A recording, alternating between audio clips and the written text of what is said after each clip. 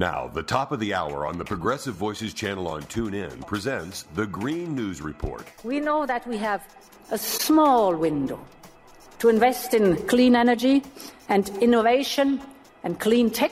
European Union unveils Green Deal industrial plan to catch up to America's Inflation Reduction Act. German police crack down on anti-coal protest. Plus, they write it up, they send it to Ohio, and Mike DeWine and the lawmakers click their heels and say, yes, sir. Dark money groups led Ohio Republicans to redefine natural gas as green energy. All of those redefinitions of reality and more straight ahead from BradBlog.com. I'm Brad Friedman. And I'm Desi Doyen. Stand by for 6 minutes of independent green news, politics, analysis, and snarky comment. Kept asking questions. Why are you doing this? Why are you doing this? Why aren't you vetoing it? And now we find out they're just puppets. There's a marionetter in another state that is just making them do the dance. What's the point of an election? The point is to get the puppets elected in Ohio. And they're doing pretty good at it. This is your Green News Report.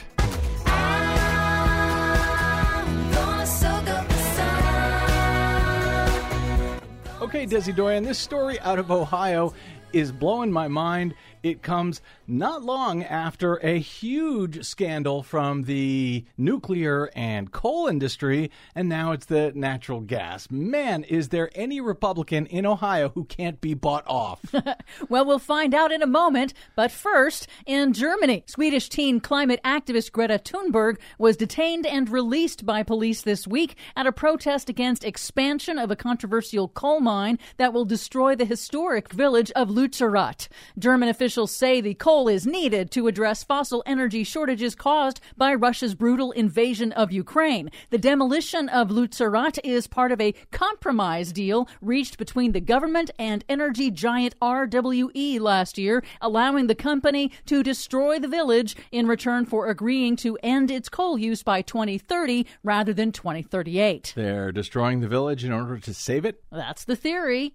A new report reveals banks are still financing dirty fossil fuel projects despite their public pledges to stop. Banking giant HSBC made a secretive $340 million loan to RWE, the fossil energy company that is bulldozing that village, just 3 months after HSBC pledged to phase out coal funding. HSBC is the worst. The new report by a coalition of major environmental groups called Banking on Climate Chaos shows the world's biggest banks are still heavily investing in fossil fuels despite very public pledges to target net zero emissions. The top dirty dozen financial institutions include JP Morgan Chase, Wells Fargo, and HSBC. The report also found that since the adoption of the Paris Agreement 6 years ago, the world's largest banks have collectively given fossil fuel companies $4.6 trillion in funding. And given the rest of us the finger.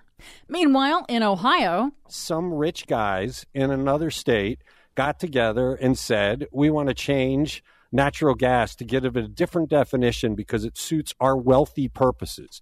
That's Cleveland Plain Dealer editor Chris Quinn talking about how Ohio's Republican-controlled state legislature has falsely redefined polluting natural gas as green energy, despite the fact that it is a significant contributor to man-made global warming. Unbelievable. Documents uncovered by utility watchdog Energy and Policy Institute show that the Orwellian language signed into law by Ohio's Republican Governor Mike DeWine is the culmination of a dark money campaign by the American Legislative Exchange Council and other dark money groups to protect the fossil fuel industry. Now that part, totally believable. The new law also expands oil drilling in the state's parks. Be aware, the dark money groups are taking their disinformation campaign to other states. I'm serious. They just, ran the Speaker of the House out of Ohio because he took tens of millions of dollars from the nuclear and coal industry. Now they're shoveling in money from the natural gas industry. Is there anything you cannot buy off an Ohio Republican to do at this point? Finally, the European Union this week unveiled a major clean tech industrial plan to accelerate deployment of renewable energy manufacturing as a counterweight to President Biden and the Democrats' landmark Inflation Reduction Act, which contains billions in subsidies for U.S.-based manufacturing. At the World Economic Forum in Davos, Switzerland this week, European Commission President Ursula von der Leyen said it was important to avoid switching dependence on Russian fossil fuels with dependence on China for raw materials. We see aggressive attempts to attract our industrial capacities away to China and elsewhere. We have a compelling need to make this net zero transition without creating new dependency. We've learned our lessons from the fossil fuels. Have we? Have we learned our lessons? I'm not yet sure, especially in Ohio. For much more on all of these stories and the ones we couldn't get to today, check out our website at greennews.bradblog.com. I'm Brad Friedman. And I'm Desi Doyen. And this has been your Green News Report. Please help Progressive Voices support the Green News Report by stopping by bradblog.com/donate.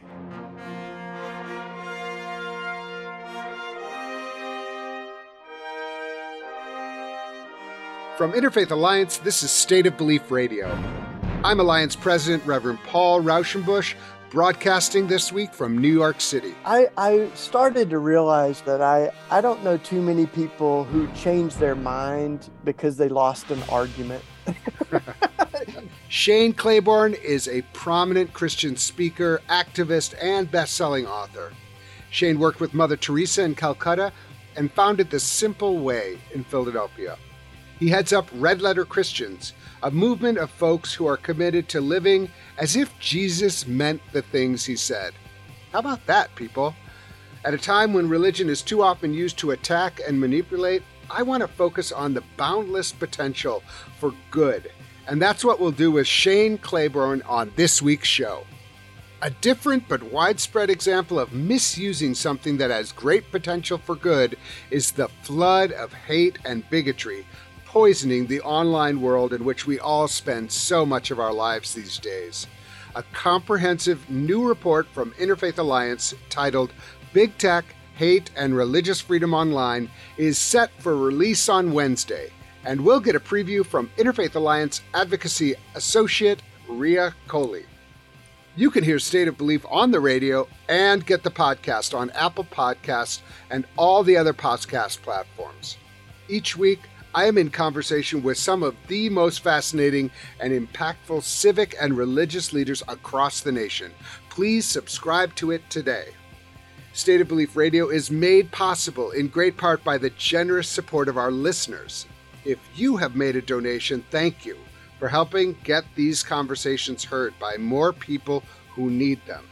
If you haven't pitched in yet, information on how you can help keep this show on the air is available at stateofbelief.com, and you can find out more of the work of Interfaith Alliance and join us at interfaithalliance.org.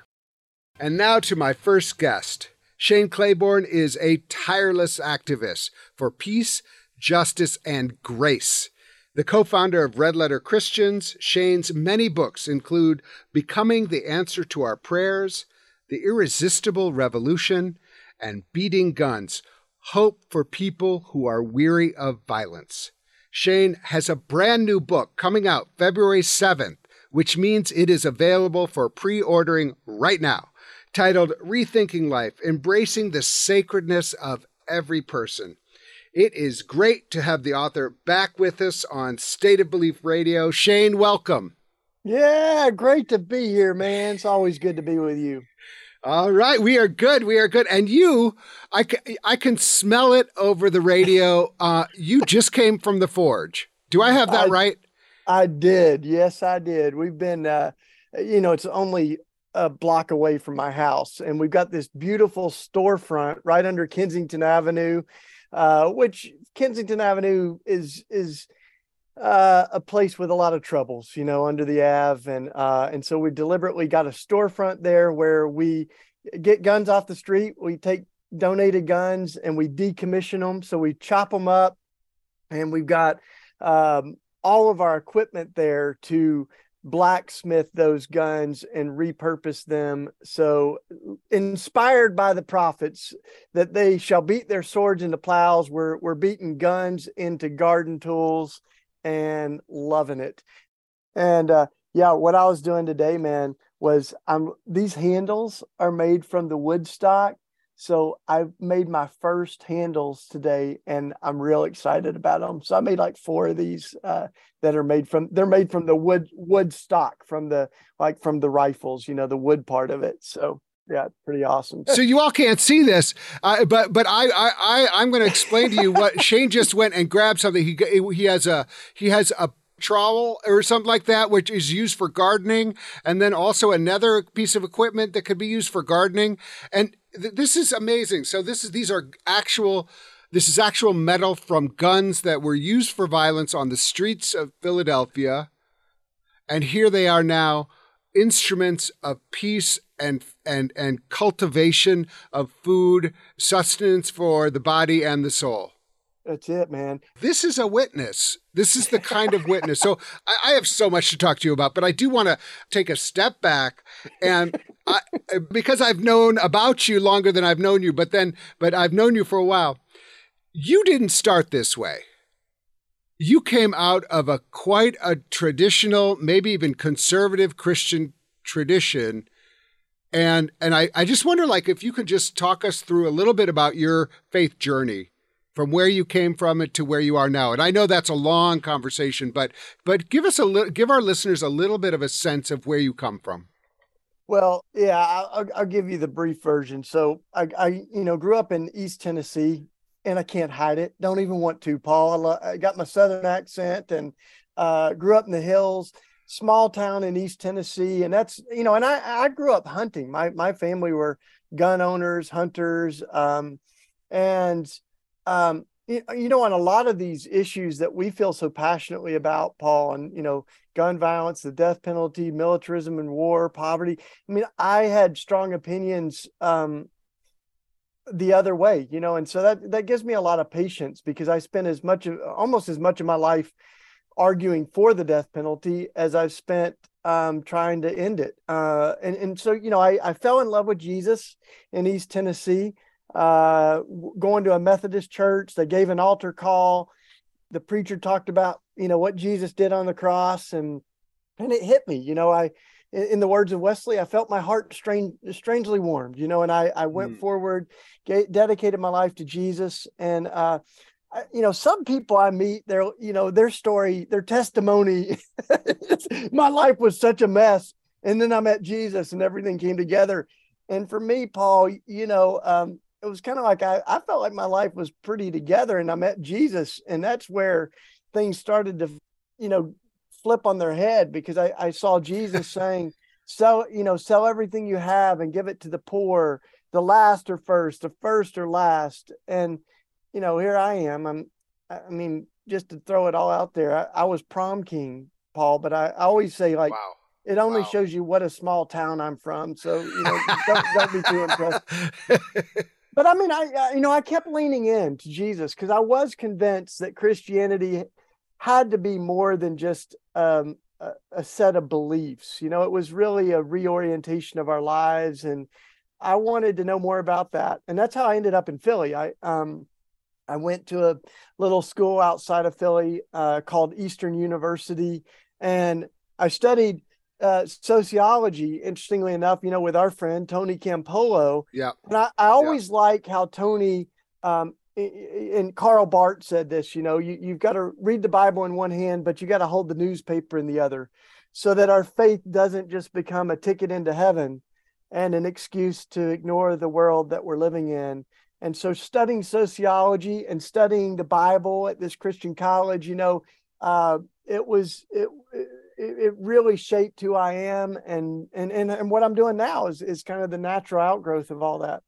Yeah, it's amazing. I think we unfortunately, we are at a place in this country where, when someone says they're a Christian, you're like, like, what's that going to mean? Because it has almost become identical with kind of right-wing politics. And that's a terrible thing to say, because it is absolutely not true for the majority of Christians in America.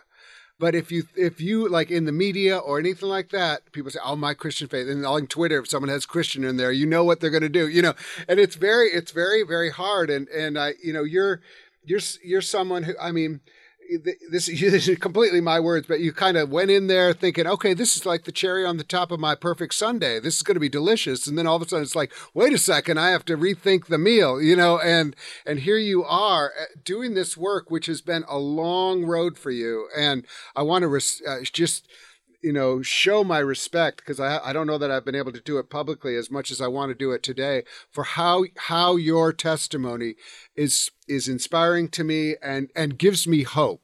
And, for you to come from your forge where you are literally taking guns and turning them into plowshares. And here we are talking about what it means to be in this world today. It's just amazing. Now, my little compliment is nothing compared to what you got last weekend. And I want you have to talk to us a little bit about this, because you got the Beloved Community Award at the King Center with Bernice King. I mean, that must have been just one of those moments. It was really special. I was thinking, though, as you were talking, Paul, I don't know if you've seen these T-shirts, but you were saying, I'm not that kind of Christian. There's these shirts now that say, I'm the love your neighbor kind of Christian, not the storm the Capitol kind, Right? I mean, that's amazing. That's it. That's exactly what I'm talking about. Right. Well, we're going to get there, by the way. We're going to talk about that. Honestly, but I want to talk a little bit about what it meant to be at the King Center, to be, in the company of amazing people who must have been there, and to consider yourself part of that legacy. That's really remarkable. Yeah. Well, I mean, and first of all, this is very connected, because the first time that I got to meet and spend a little bit of time with Dr. Bernice King, we were really grieving the state of Christianity in the sense of like sort of the loud voices, like what we've the distorted image of Christianity that's out there. And we've done several things over the years together, but it's one of those things I get kind of embarrassed, because I'm not big on hype. You know that, Paul, and Tony always says, beware when people speak well of you. That's what they said of the false prophets, So, thanks, Tony. Okay. Last time I speak well of Tony Campolo, who, by the way, I think is a fabulous person, but I won't say that aloud anymore. Yeah. And, so I'm not, really big on hype and awards, but I mean, gosh, if there's anybody that, has the credibility to really celebrate redemptive work, I mean, Martin Luther King, Coretta Scott King, Dr. Bernice and the King Center. I mean, they're doing such beautiful work and really still have that edge and the charism of Dr. King, the love and the justice. And so when they told me that I'd be receiving this award, I mean, I was just floored, on my knees and then it just kept unfolding. They surprised me with Reverend Barber, who's a dear friend, a part of Red Letter Christian. We've marched, we've gone to jail together, and he got the award last year, but came back this year to present it to me. And it was just the whole thing. I had my family there. As I said, I had my in-laws and my outlaws, Okay, I think we just got back to East Tennessee, but that sounds, I mean, how wonderful. And I agree. I mean, if we're looking for an example for a Christian, the kind of Christian that we need today, we should look at King, who was fueled by his faith, who was, governed by the mandates of Jesus around both peace and justice going hand in hand. I mean, it's just amazing. And so, for you to be in that recognized there, congratulations. Thanks, bro. Your glow is coming through. But that's, and East Tennessee was well represented. Dolly Parton also got the award for her work on education and literacy. And Lord. So, our grandparents grew up on the same hillside, so that was something special, and there were so many. What? Oh my God. So, okay. Now it's interesting. It was all, King, Barber, you, that's fine. But Dolly Parton, now you got my attention. Honestly, I think she's the only person in America that everybody likes. I mean, I do. I think like if she ran for president, it's done. No one else needs to run. Dolly Parton for president. We were together next to the Capitol just a couple of weeks ago on January 6th, recognizing what happened. You wrote a really interesting op-ed article about that and talking about Paul's letter to the Galatians. I wonder if you could talk a little bit about how you're seeing this Christian nationalism. I mean, you come out of a more, evangelical Christian tradition. What's happening? I mean, it's not I'm not putting it on you. I'm just saying, like, can you offer any insight into what's going on? Like, where are we with kind of white evangelicals? You have to solve this for us today by the end of this conversation. Okay, friend?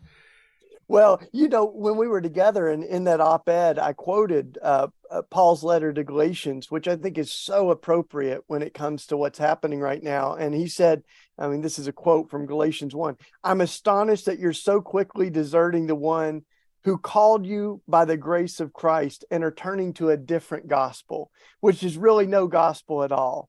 And he says, evidently, some people are throwing you into confusion and are trying to pervert the gospel of Christ. So, I mean, that it's pretty amazing how true those words ring, to us today, because it really is a perversion of the Christian faith. Anytime I put Christian nationalism together, I put Christian in quotes, because the word Christian means Christ-like. And that's, what really breaks my heart is that there's nothing Christ-like about what happened on January 6th. There's not much that's Christ-like that I hear from folks that have been supporters of Trump, that have been champions of Christian nationalism. I think many of them, what you don't hear much of is love. And that's what Jesus said, that they will know that you belong to me by your love. All the law is summed up into this: love God, love your neighbor. So, there may have been a lot of Jesus flags and bumper stickers, as our friend Amanda Tyler says, that Jesus was the mascot. Mascot. Damn, that's good. Yeah. But there wasn't anything that really looked like Jesus, sounded like Jesus, and you don't see that love that we see in Jesus. So I don't see any reason to call it Christian.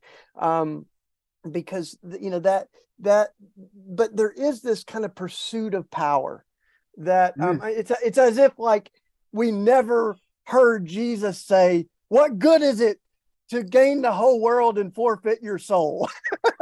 What good is it to win a majority of the Supreme Court seats and lose your soul? And that's what we saw happen, is that people really forfeited their soul for the pursuit of political power. And, as our friend Tony Campolo says, when you try to mix political power with the Christian faith, it's kind of like mixing ice cream with cow manure. It doesn't do much damage to the manure, but it absolutely ruins the ice cream. And so this pursuit of power is what it's about. But, underneath that, man, there's so many layers of that. There's no coincidence that this kind of current iteration of the culture war came on the back of the first Black president, the changing demographics of America, even how we're telling the truth about history. There are people that want to go back. That's when people say "Make America Great Again." I think many of them are very clearly saying "Make America White Again." And this is about feeling like people are replacing us. It's about not having the control, the ability to be the moral gatekeepers of society. So, I think that's all underneath it. Honestly, one of the things that I think has been so valuable with Amanda's work at Christians Against Christian Nationalism is exactly what you just did, is like preaching a different kind of truth. We're not ceding the Christian space here, but also saying like, this has been part of the Christian legacy in America. Christians have been at this for a long time, unfortunately, the legitimization of slavery, and all the, and so I think it's not unexpected, but I think the way you just outlined it is just so helpful. And I appreciate it so much. I want to talk a little bit about your book. Why this book? Why this book right now? Well, the new book that's coming out is Rethinking Life. Before I get there, though, I think it's important that the last two books that I wrote were about fairly particular issues. One, Executing Grace, is about the death penalty, but it's bigger than the death penalty, right? It's the whole idea that at the heart of our faith is an executed and risen Savior who said, I didn't come for the healthy, but for the sick, blessed are the merciful, all this stuff. And so it raises a question, is anybody beyond redemption? And that to me, that's what the death penalty is about. And what was so troubling to me is that the biggest demographic of supporters for the death penalty in America are Christians. Particularly white evangelical Christians. And the Bible Belt is the death belt. States like Tennessee, right? We still have the electric chair in Tennessee, Paul. And we just used it. That's the backdrop for that. And then after that, I wrote Beating Guns, because I discovered that Christians are also the biggest gun owners and gun enthusiasts in America. So 2/3 of Americans live without guns, 2/3, but almost half of the Christians own guns.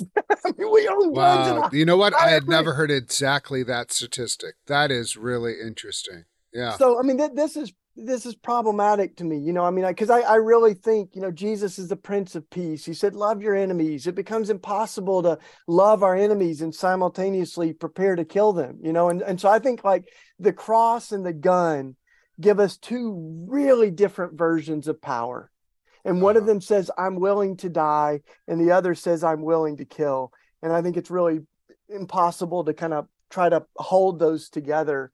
But then, I really began to realize that we've got to build a broader foundation for our value of life. And that's what this, new book, Rethinking Life, is about, is not just one issue, but going, what are the implications of believing that every single person is equally made in the image of God? And that conviction that every person is sacred. So, I get into like how abortion, began to eclipse all of the other issues when we think about what it means to be for life, pro-life, champions of life. But I also, and the response for Black Lives Matter, that all lives matter, so that's kind of the that's really interesting. I think that, I'd actually love to hear, my whole family, mostly the women in my family, are very strongly pro-choice, and as am I. But I understand, there is another side to that issue, and as much as I want laws to protect people's right to choose, I also respect people when they say that's not what I want to do, and that's not what I want my family to do. So I'm curious how you thread that needle for yourself, and how you imagine society threading that needle. Well, I think that one of the reasons that this is a tricky issue, more complicated than some of the other ones, is because Jesus doesn't mention it. It's really not even, we don't even have teaching on it in the scripture. There's a couple of like verses that we might have, create implications for abortion. There's one kind of obscure one in Exodus, but like when it comes to really the teaching of scripture, this is an issue that it's hard to know. I think it's really complicated because I don't think we're all going to resolve when we believe that life begins. And I have some polls that I did and others have done to show that like we're really divided on folks that think it begins at conception, it begins, at heartbeat, it begins at, when the baby can live outside of the womb. So, some folks believe it begins at first breath. That's what, many Jewish folks believe. So it's very tricky to resolve that. But here's what I kind of suggest, I offer, is that can we say that we want to protect life by trying to reduce the number of abortions? The old, statement that many used to say is abortion should be legal, safe, and rare. And let's work to make it rarer and rarer.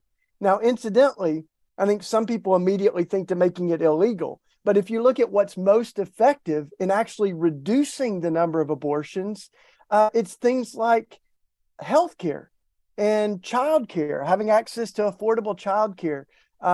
Many things that have been blocked by folks that say that they want to eliminate abortion, and yet the number one cause of abortion consistently is financial stability and feeling like someone's not able to economically care for another child. So I really appreciate that. I kind of want to step back and think about it, with a little bit broader lens, Right. Yeah. I think that's really, really helpful. And, one of the great ironies is the wrong word, but all the states that are outlawing abortion have just no support for new mothers. No maternity care, no money for anything. It's really like it's an absolute, you can't do one and then not give so it's really like, it's one of these things. I really appreciate what you're trying to do there. And also to take it back. And, I love that you're including like the Black Lives Matter movement and just really taking this into the lives of people, across the country and across the spectrum. So I think that, the idea of rethinking life, I think anybody who's looking at your book is going to say, oh, this is an abortion book. But what you're saying is actually, no, it's not. It's actually a life book. And let me claim all of those things. We need to take another break, but we will continue the conversation with Shane Claiborne in just a minute. And later, reporting on big tech, hate, and religious freedom online. If you miss any part of today's program, you can hear full episodes of State of Belief anytime on our website. You'll also find links to the topics we discussed this week, extended interviews and transcripts, and an archive of past shows, all on stateofbelief.com. You're listening to State of Belief Radio, made for such a time as this. State of Belief Radio, twice every weekend on the Progressive Voices Network.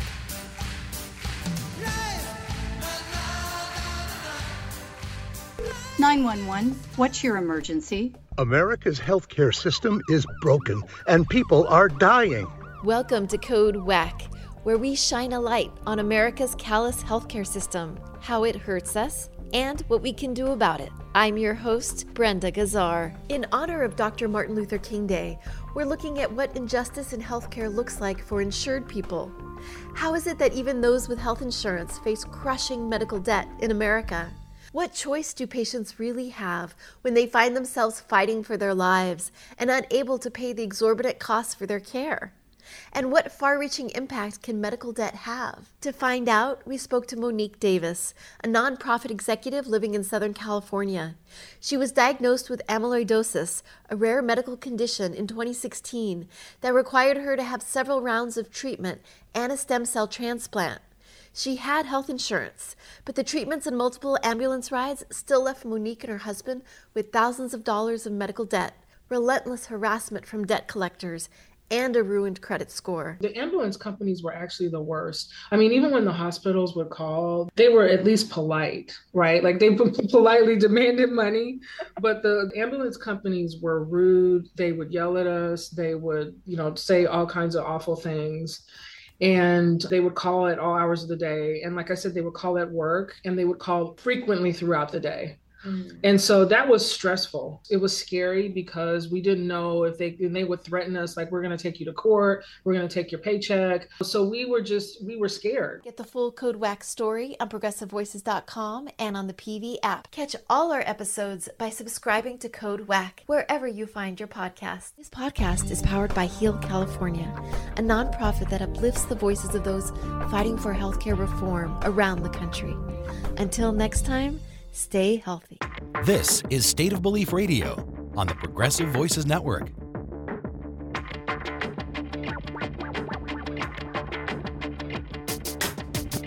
Welcome back to State of Belief Radio. I'm Interfaith Alliance President Paul Rauschenbusch. I'm joined by author and activist Shane Claiborne. You are someone who has changed your mind on some things over the years. Mm-hmm. And this I don't know like exactly the progression, and I'm not saying you changed your mind. I started perfect and I maintained that, but you have changed some things. We all have changed our mind. But I am curious, as someone who comes from an white evangelical background, and then took these, what do you view as a constructive engagement? And have you experienced anything recently that gave you hope as far as constructive engagement? Because I think we're all we all believe in that, but we're all trying to figure out how do we do that in a way that that actually like lives out our principles and helps us understand more, but then also hopefully creates a more cohesive society. Yeah, well, I started to realize, Paul, that I don't know too many people who changed their mind because they lost an argument. And I believe in doing better theology, countering bad theology with good theology. I believe in engaging like our minds, but I also know that a lot of times our hearts change and our heads follow our hearts. And for me, like, on a lot of these things, I had worked out in my head what I thought, and then I got closer to the people impacted by it, and I saw the holes in my own theology, But for instance, that's the case with visiting folks on death row. I met folks that I know are innocent, that are facing execution. I also met folks that are guilty, and they've told me what they did, and I've seen what God has done in their life over years and years. And that's why I believe so passionately that the death penalty betrays the gospel, the possibility of redemption, and similar, even with abortion, as I was writing about this book, I didn't know some of the women that I'm closest to in my life, including my mom, have had an abortion. We didn't have safe places to talk about that. I talked to someone as I was researching for Rethinking Life that had twins and lost one of them late in her pregnancy and is faced with this horrendous decision. And we hear all this stuff on the news about late term abortions. You're like, and I'm still yet to meet any woman that just decided, I'm going to have an abortion without it threatening her life or the life of the child inside of her. And so I think we get, so polarized by our opinions and one of the people I really point to in Rethinking Life, but also is true in my own life, Paul, that has shaped how I think about some of these things is Mother Teresa. I worked with her in India when she was still alive, and she is known for her passion about abortion.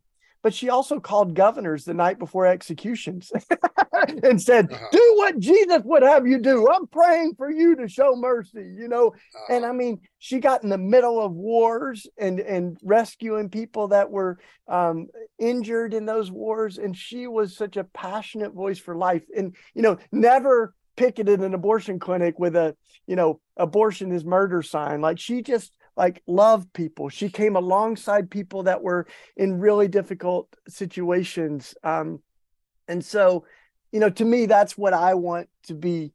I want to be that kind of activist, and opinions and bumper stickers, they don't necessarily require much of us, you know? Yeah. And yet the question I'm asking all through this new book is, what does love require of us? I think part of what you've just been talking about is what it means also to show up in the places with a heart that is loving. So like you going to death row, part of the origins of your ministry is that you weren't sure what to do. And so you moved to, a very rough part of Philly, and you just tried to live there and love your neighbors. I'm at my best when I show up with an attitude of trying to learn and love and expect to be changed as much as I'm there to offer any witness. So I just think that the ministry of presence and you showing up on January 6th with a cross that was a gun, thinking of like what it meant for several people who died that day because of violence, in part inspired by a warped Christian sense. So I remember you wrote a book called Jesus for President. Do I have that right? Yeah. I've thought about that a bunch of times. We decry the role of religion in politics, and yet it's impossible not to be involved and not to feel like our faith is calling us to a certain political leaning or something like that. And that comes from all sides. I'm curious how you view that today, and if you're still believe in everything you wrote at that time, or does this feel like a different time? Yeah, well, we incidentally just re-released Jesus for President this past year. We wrote a new foreword to it, and I went back through the old content, kind of looking at it, and this was really the fire in our bones when we wrote Jesus for President, was that this is about how we hope, right? And where our hope resides. And the challenge, I think, with political engagement is we end up misplacing our hope, and we put our hope in a person or a candidate or a party to change the world. And the interesting thing I see in the early Christians, and that I hope is true of me, is that every time they were saying Jesus is Lord, they were saying Caesar is not. And it was a declaration of their hope. As the old hymn goes, my hope is built on nothing less than Jesus' blood and righteousness. All other ground is sinking sand. So, our hope is not in the elephant of the GOP or the donkey of the Democrats, but it's really grounded in Christ. And a lot of these issues, to me, are not about left and right. They're about right and wrong. And they really go to the center of our faith. So Jesus, for me, is the sounding board. And the moral compass, so when we think about immigrants, when you welcome the stranger, you welcome me. I mean, it doesn't get much clearer than that. And interesting, like some of our highest numbers of refugees and immigrants have been welcomed under Republican presidents. Some of our worst policies have evolved, even now are still evolving. I mean, I'm very disappointed with our current immigration policy and what's happening on the border. And with some of the other things like military spending, it's not really a partisan thing.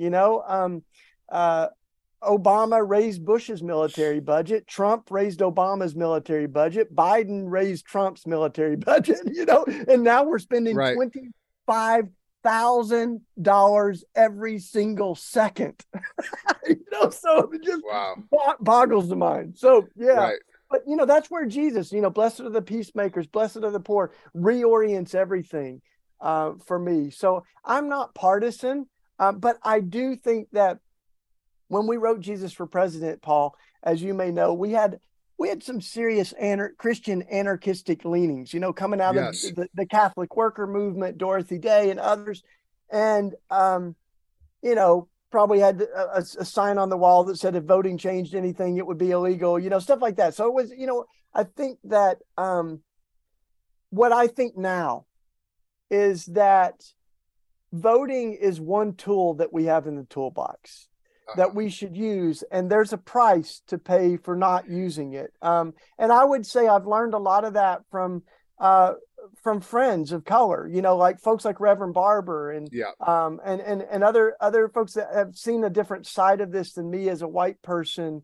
their ancestors, went to jail and died for this. I mean, being at the, the King Center, of course, this week, you're reminded of that. So now what I think of voting as damage control, as harm reduction. And to me, that's helpful because it's a different posture. I'm not thinking this is going to be the single thing that's going to change the world, but I do want to harness the principalities and powers. I want to vote for the person that I think is going to do the least amount of damage to the world. Yeah.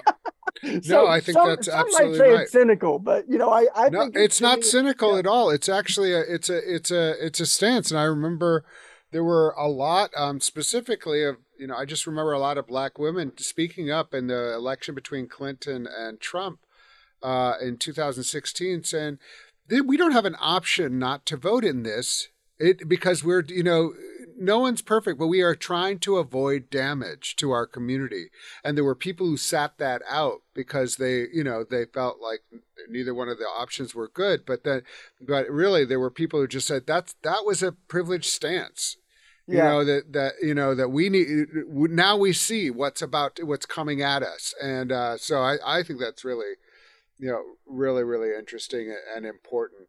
Yeah, dude, and the other thing is I think I've seen like that. I think there's a lot of folks that are very disappointed with the Congress, the Supreme Court. And so there's a great article in The Atlantic that said, how will this generation change Washington when they hate it so much? Right. And so there is a disappointment there. But I think there's also a sense for me that when I think about voting, I also think one way to think about it is I'm voting in solidarity with those whose lives are at stake. I'm voting for asylum seekers and immigrants. I'm voting for folks that are struggling with poverty and healthcare. So in one sense, like I'm going to vote for those who are most vulnerable in our society and vote against the forces that are crushing their lives. And some of these things like governor races, I didn't even pay attention. So I started working on the death penalty, and there's some things that I think governors don't have a whole lot of influence on. But when it comes to executing people, and this is the craziest thing, like the governor in almost every state in this country has the sole power to stop executions or to continue them. In Pennsylvania, we still have the death penalty, but we have a governor that says, I don't want to kill anybody. And that, these things can make a difference. Yeah. This is a big question, but it's something that, that I'm thinking a lot about is like, what are the best ways we can protect democracy right now? Protect, the ability for people to feel like they have a right to live in dignity and respect, and also to have control over the way they live their lives. What are the ways you're thinking about democracy right now? Well, so there's a couple of things that come to mind. And one of them is that I really believe that one of the biggest threats to democracy is this version of nationalism that's trying to camouflage itself as Christianity. We saw that evidenced on January 6th. Not only is it a threat to democracy, but it's also a threat to authentic Christian faith. It's distorting our faith in the same way that extremists have distorted other, faiths. And so I'm very concerned about that. One of the anecdotes, I think, is to get our history right. As Christians, we know that saying, like, the truth will set you free. And, when we think of our history, this is one of the battles that's, been going on is, are we going to tell the truth about our history? The movement for Black Lives has really helped us remember that we've buried so many different lies of how we remember history. We're not going to get our future right until we get our history right. For folks to be able to follow you, what would be the best way? If you do some social media, I see you around, but it's not your primary. Man, I'm pretty active on Twitter, Instagram, and Facebook, so folks can find me there. It's just my name. Then we really are building a movement. Red Letter Christians, Paul, you've been integral to all that. And one of the things that we say is that the way that we change the narrative is by changing the narrators. And so there's a whole bunch of musicians, writers, preachers, pastors, folks just doing really creative, beautiful work that looks like Jesus, that, sounds like Jesus. Oh, my goodness. It's so great to talk to you. I love it. Shane Claiborne is an activist, best-selling author, and popular speaker who brings the teachings of his faith into very real hands-on action. Shane, thank you so much for being with us on State of Belief Radio. Thank you, buddy. Let's do it again soon. See you. We need to take one last break, and then Ria Coley with a preview of Big Tech, Hate, and Religious Freedom Online. You're listening to State of Belief Radio, brought to you by Interfaith Alliance. Find out more about State of Belief and Interfaith Alliance at stateofbelief.com.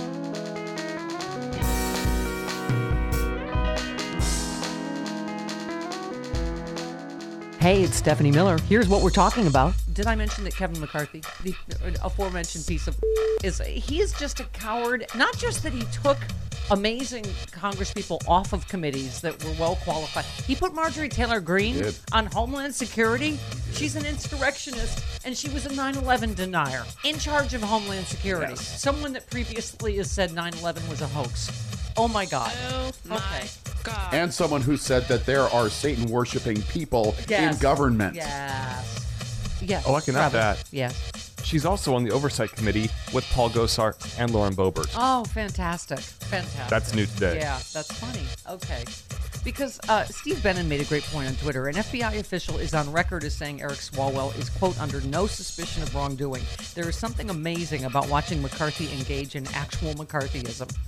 Right? What did he say yesterday? If you saw what I saw from the FBI, you wouldn't have Swalwell on any committee. That is exactly the opposite of what the FBI has said. Mm-hmm. On 3 separate occasions, in fact, they thanked him for cooperating immediately when they notified him of this Chinese spy or whatever. He did everything right. As a dog lover, what would be the worst thing you could hear about George Santos? Oh. Let's say you appreciate our veteran service and you are a dog lover. I mean, what if you were going to make up something about, not that you would make things up about George Santos like he would. Well, all I know is that George Santos used a Jewish last name so that it would get more money too. Yes. More money from Jews. Yes, there's that. But that's not the main story for me this morning. The main story. The dog. Yeah, this is pretty. He stole a veterans dying dog's GoFundMe money. Yeah. And the dog died, and so did the vet. Oh my God. His fake dog charity. So he stole the money. He stole the money from a dying dog and a veteran. Find the Stephanie Miller Show every Monday through Friday at 9 to noon Eastern, 6 to 9 Pacific, right here on Progressive Voices. You're listening to State of Belief Radio on the Progressive Voices Network.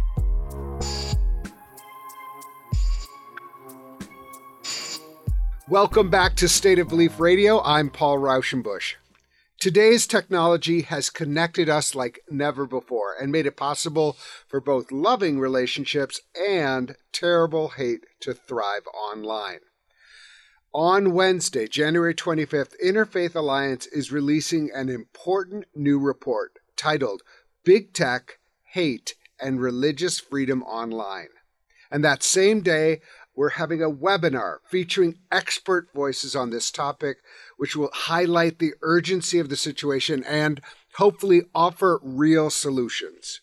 Spearheading this immense effort at Interfaith Alliance has been Advocacy Associate Ria Coley, and I'm happy that she is with us today to preview what's coming on Wednesday. So Ria, welcome to State of Belief Radio. Thank you. Excited to be here. Big Tech, Hate, and Religious Freedom Online. What's the motivation to get this out there? Yeah, well, we know that hate and harassments are intense and urgent threats to religious freedom. You know, a single act of hate can make an entire community feel unsafe and really fear being targeted just because of their religion or identities. And the sad reality is that hate and harassment don't just exist offline anymore, and it hasn't for a long time. And social media platforms host hateful content, but what this report really emphasizes is that these platforms amplify it. So I think it's just highlighting this urgent threat and ensuring that people are aware and what we can do from here. And I think what's really exciting about this is how Yes, we're talking about hate and we're talking about big tech, but we're also talking about religious freedom. And we're talking about the way people experience their religion and live out their religion online, which should be safe, without intimidation. And it should be, we should think about it as invitational rather than intimidation. So this is really important. I'm excited for it to be released next Wednesday, January 25th. So who would you like the audience to be? Who, if you could sit someone down and say, I want you to read this report, who is it? Is it our listeners? Is it politicians? Is it executive at tech? All of the above? Who do you have in mind?